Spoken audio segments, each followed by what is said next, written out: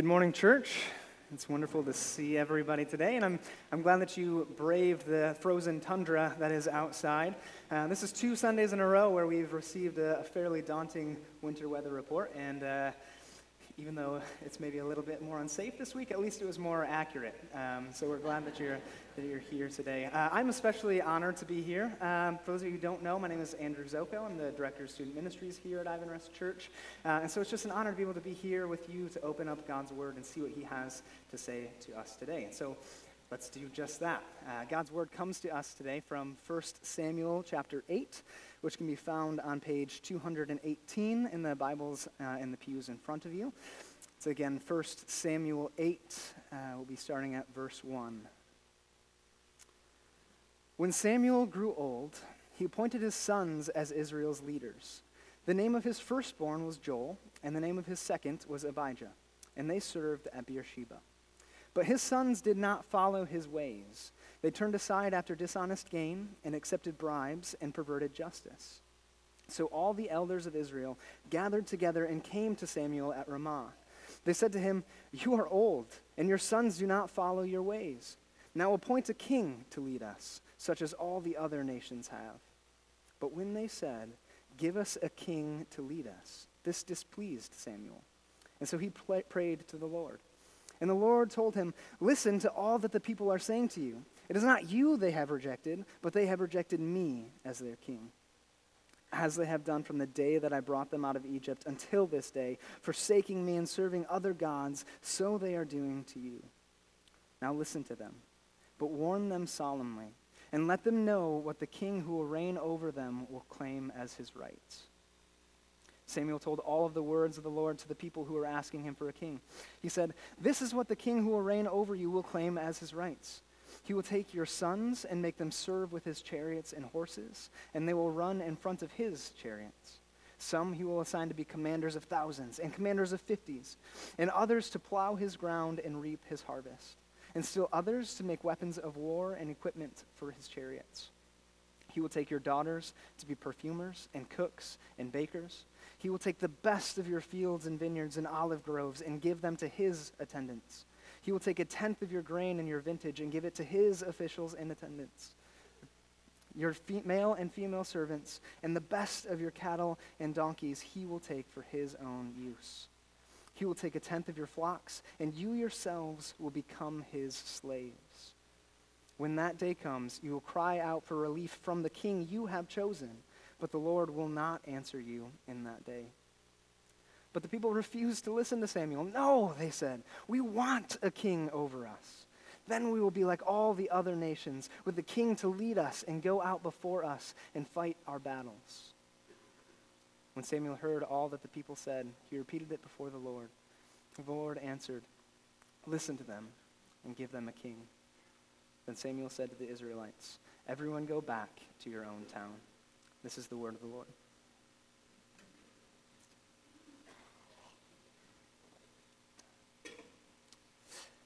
Be careful what you wish for, because you just might get it. This is a phrase that many of you are probably familiar with. It's been made more famous in pop culture, with even the metal band Metallica capitalizing on the ominous and cautionary phrase. And full disclosure, I don't know what Metallica song capitalizes on that phrase. I just Googled it, and that popped up, and I thought, hey, maybe there's somebody out there just wishing for Metallica to be mentioned in a sermon someday. And so I went for it. Perhaps some of you are familiar with it because a scolding parent recited the phrase to you, followed shortly by, "And don't come crawling to me when it blows up in your face." Be careful what you wish for, because you just might get it. The great and powerful king of Narnia, who just so happens to be a mighty and ferocious lion in C.S. Lewis's beloved Chronicles of Narnia, expresses a very similar sentiment in the prequel to the series, The Magician's Nephew. He leans in close to the two young protagonists, Polly and Diggory, and he says, "All get what they want, but they do not always like it." Oftentimes, we think that we know what is best for us, and even more frequently, our idea of what is best for us is determined by comparing what we have to what others have in the much greener grass across the street. And so, like children repeatedly tapping our mothers on the shoulder, we aren't always careful for what we wish for. And sometimes we get that very thing only to realize that it will, in fact, blow up in our face. And the parent who was there to warn us isn't always there to pick up the pieces. And as we've seen from our text this morning, the elders of Israel, they make a request for what they believe would be best for them. But they are soon to learn that what they wish for has harsh consequences. Now, even before we get up to this request, this is a fairly bleak chapter in Israel's history. Samuel, who had been a faithful judge, a faithful ruler, and even a priest for the nation, is no longer the ruler that he was in his youth. In his advanced age, his sons were newly appointed as judges over Israel, and they were far from good. They were greedy. They perverted justice. They robbed the Israelites and God himself. They were the epitome of apples who had fallen far from the paternal tree. And so when the elders of Israel finally get fed up with Samuel's sons taking advantage of Israel for their own personal gain, the elders take a look around at all of the nations surrounding them, standing in greener grass, and they think, the Philistines, they have a king. The Moabites also have a king. Even Egypt, they have that Pharaoh guy, you remember him? And they decide that they want what these other nations have. They want to do away with these obnoxious sons of Samuel and get a king just like all of the other nations. It'll be great. He's going to ride out ahead of Israel's army. He's going to lead us into victory. What a happy day it will be when we leave behind the dated system of judges and get with the times and appoint a king. It'll be great and wonderful, and we will be just like all the other nations. But the problem was that Israel wasn't supposed to be like all the other nations. They were called out and set apart as God's chosen people in this world. They didn't need a physical human king because they already had a king. They had a divine king. They already had a king who rode out before them and delivered their enemies into their hands. God was doing this consistently. Even when the battles seemed absolutely stacked against their favor, when they had no hope of winning, no hope of defeating their enemies, God would deliver them into their hands. And so this request for a king, in reality, it wasn't a rejection of Samuel. It wasn't a rejection of faulty human leaders. It was a rejection of God himself. But even this wasn't new, right? Since the very moment that God set his people free from their last oppressive king in Egypt, from that time onward, at every step along the way, they've been rejecting God in favor of false gods. And so this rejection, again, this request in 1 Samuel 8 is almost just another tally mark on the long list of Israel's unfaithfulness to the God who is himself faithful and who had graciously, mercifully, and lovingly called them out to be his people. Here we have just another example of Israel's tendency to conform to worldly means of comfort and security. Now, the desire for a king was not in and of itself completely and utterly morally bankrupt, right? In fact, God saw it coming. And in Deuteronomy 17, we have essentially a prediction that this request would come, as God anticipates this moment, and he gives Moses and all of Israel a long list of expectations for the king and a long list of the consequences of what would come about as a result of pursuing a human king. And all of this happened years and years before the actual request would come. And so when the elders make this request to Samuel, the warnings that Samuel gives are not new, but the repetitions of what they should have already heard. Samuel is almost just reiterating what the elders should have already known, that a human king will necessarily be oppressive. That if they go this route, they will essentially be taking a step back and becoming slaves once again as they were in Egypt. A human monarch, says God through Samuel, will result in a loss of freedom. As one commentator notes, by nature, royalty is parasitic rather than giving, and kings are never satisfied with the worst. And so Samuel, knowing all of this and asking God and having God remind him of these things, Samuel hears the request and he looks out to the elders and he says, "You really want a king like all the other nations? Don't you know what that will mean for you? You'll have to serve him. He's going to rule over you. He's going to tax you. And ultimately, he's going to fail you. A king is going to take your sons, your daughters, your fields and vineyards, your olive groves, your oxen, your donkey, a tenth of your crops, a tenth of your vineyards. Is this really what you want? Well, be careful what you wish for, Israel. I like to imagine that Samuel gives this almost long rant-like list and takes a step back and is maybe a little satisfied and convinced that there's no way that the elders are going to ask again for a king, because it would be just irrational. It would be totally illogical for them to continue to ask for a king, because if they got it, the average Israelite would be reduced to little better than a slave. And yet, shockingly, they all exclaim, no, Samuel, you don't get it. We want a king. We want to be like the other nations. And Israel rejects her true king. Somehow they had lost confidence in God. Somehow they had forgotten how often God had delivered them. They had forgotten how often God, their king, would lead them into battle and bring his chosen people victory. They ignore the evidence of the faithfulness of God and choose instead to focus on the failure of Samuel's sons. And so again, they see the Philistine enemies to the west, they see the Ammonite enemies to the east, and they think that it would be best to be ruled by the standards of the rest of the world. They believed a visible king would be a better military leader. He would build up an army that would be strong enough to stand against those who would come against them. And even though all of the things that Samuel warns them of are certain to come to pass, the Israelites' minds could not be changed. They thought a king with sword and armor would be their salvation, that the means of the world would meet their needs, and they refused to see the consequences that their request would bring. They refused to acknowledge their true deliverer, the true king. Israel's elders seek comfort and security. They're grasping for something that they fail to fully understand, and they will lose the very thing that they hope to ensure by having a king.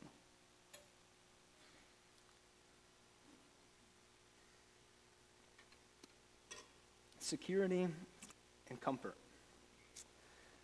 We human beings tend to reject the true king, thinking that we know better, often in search of these very things that Israel is searching for. We're really no different when you get down to it from how they were then. We may no longer call out for a king with sword and shield, but we do cry out to be ruled by the standards of the world. We cry out for security on our own terms. We see God's faithfulness in our lives one day, and the next we attribute it to chance, to our own hard work, or to some other source. How often do we lack confidence in God? How often do we place our hope and our security elsewhere and reject God as our king? How often do we seek to conform to the rule of the culture around us? The church, like Israel, has historically been guilty of such conformity, becoming like the other nations at the expense of holding God as their king.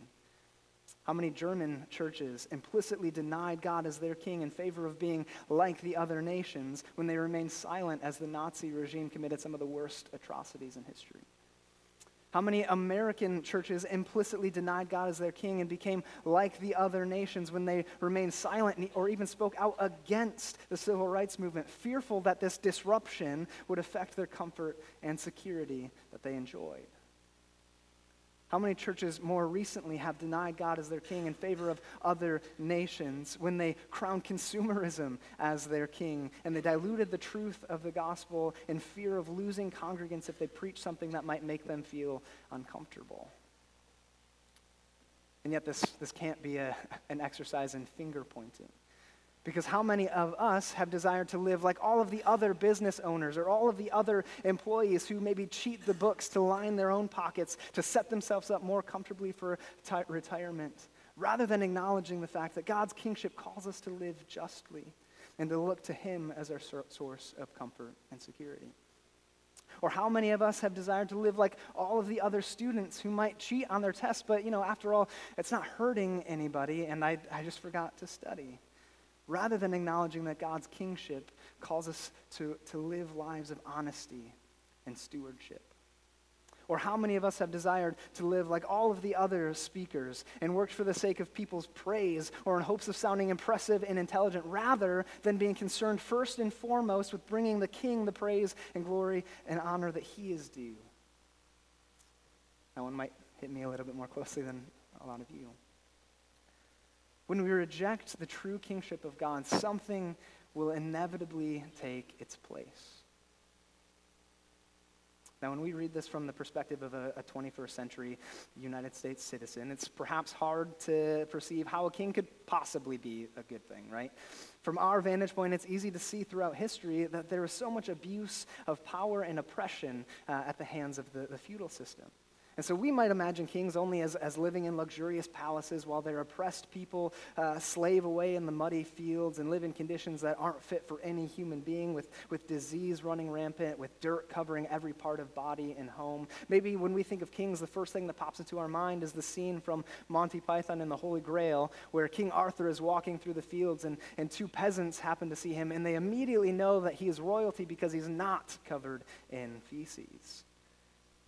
There's little in our minds that could possibly be redemptive about kingship. And so maybe we find ourselves just completely baffled that the Israelites would ask for this at all, especially after they've been directly warned of the consequences and given a viable, better alternative. But when we step back and we see this from the cultural and historical context in which the Israelites lived, monarchy was not completely irredeemable. In fact, in many ways, having a king could be pretty beneficial. In an ideal situation, a monarch would promote security and justice in a way that other systems could not. Oftentimes, having sons serve in the military or daughters serve in the king's court was considered an honor. And so without maybe the hindsight that we have as readers of Scripture who know that this monarchy in Israel is a huge contributing factor to them being exiled, without that direct knowledge, maybe the idea of a king seemed a small price to bear. And so they cry out to God for their king, for a king. And as God has always done, he hears the cries of his people. But in the words of Old Testament scholar Walter Brueggemann, there's a sense of indignation and pathos in the voice of Yahweh, who knows better but is exhausted with his people, which insists on its own way. They will be allowed their king, but they will not be able to complain later that they had not been forewarned about the cost of kingship. God will give the Israelites what they wished for. And even though this request is evidence of Israel's rejection of God as their true king, and even though it's a demonstration of their failure to embrace their identity as God's chosen people in this world, God will make lemonade out of this lemon. God will give Israel a king, but it will not be a king like all the other nations. God himself will choose and anoint the king. And even though Saul, Israel's first king, will essentially be everything that Israel was warned about, the next king, David, will be a man after God's own heart. And even more significantly, from his line will come the ultimate king. Out of this misguided request and out of this broken system, the Messiah will come. Out of the line of David would come the King of Kings and the Lord of Lords. And hundreds of years after this request in 1 Samuel 8, a follower of the greatest of all kings proclaimed that eventually the entire universe will worship and acknowledge that Jesus Christ is Lord. And so we hear from the Apostle Paul in Philippians 2. Therefore, God exalted him to the highest place and gave him the name that is above every name, that at the name of Jesus every knee should bow in heaven and on earth and under the earth, and every tongue acknowledge that Jesus Christ is Lord, to the glory of God the Father. How amazing is it that we have a God who is able to take this disobedience, even this rejection, and bring about his greatest glory and our greatest deliverance. As fallen and broken people, we rage against submitting ourselves to anything other than ourselves. We so strongly desire to be the masters of our own destinies, the kings and queens of our own lives. But the reality of the matter is that we are always ruled by something. This is exactly Paul's point in Romans 6. We're either slaves to sin, to some faulty king like the other nations who is bound to fail us, or we are slaves to righteousness, to the true king, in whom alone we can find genuine security and comfort. When our hope and our trust is in any other king, we will be sadly disappointed. When our hope and our trust is in any other king, we are rejecting the true king. And when that happens, when we choose the rule of another king, something precious is lost. And we hardly even take notice at times. And that something precious is the fullness of life under the yoke of the true king. In Christ, we have the only king whose rule does not lead to oppression, whose rule is not parasitic, quite the opposite, in fact. For his rule provides the greatest freedom. Our God and King frees us from the fear that causes us to want to be like the other nations, because when we make him our king, our security and our comfort is not dependent on circumstance. It's not dependent on how large our bank accounts or our 401ks are. It's not dependent upon our GPAs. It's not dependent on how many people come to us after the service and tell us that they appreciated the sermon. It's not dependent on anything except for what our King has done for us. And so Timothy Keller, in his book, Jesus the King, beautifully describes our relationship to God when we recognize Jesus' lordship, his kingship over our lives. He writes this: "As a child blossoms under the authority of a wise and good parent, as a team flourishes under the direction of a skillful, brilliant coach, so when you come under the healing of royal hands, under the kingship of Jesus, everything in your life will begin to heal. And when he comes back, everything sad will come untrue. His return will usher in the end of fear, suffering, and death." All other kings are indeed oppressive and parasitic. Jesus is the only king who leaves his throne for our sake. And by his grace alone, he enables us to cling to him as our king. And that by his kingship and in his kingdom, we might truly know genuine security and comfort. To him be the glory and honor forever. Let's pray. Sovereign King, Lord of heaven and earth, we confess that we are often tempted by the allure of false kings. We pray that by your Holy Spirit, we would acknowledge your true kingship and we would embrace the fullness of life that is found in you alone. Make us citizens of your kingdom, enveloped in the true comfort and security of the one true King. In the name that is above every name, and to the glory of God the Father Almighty, we pray. Amen.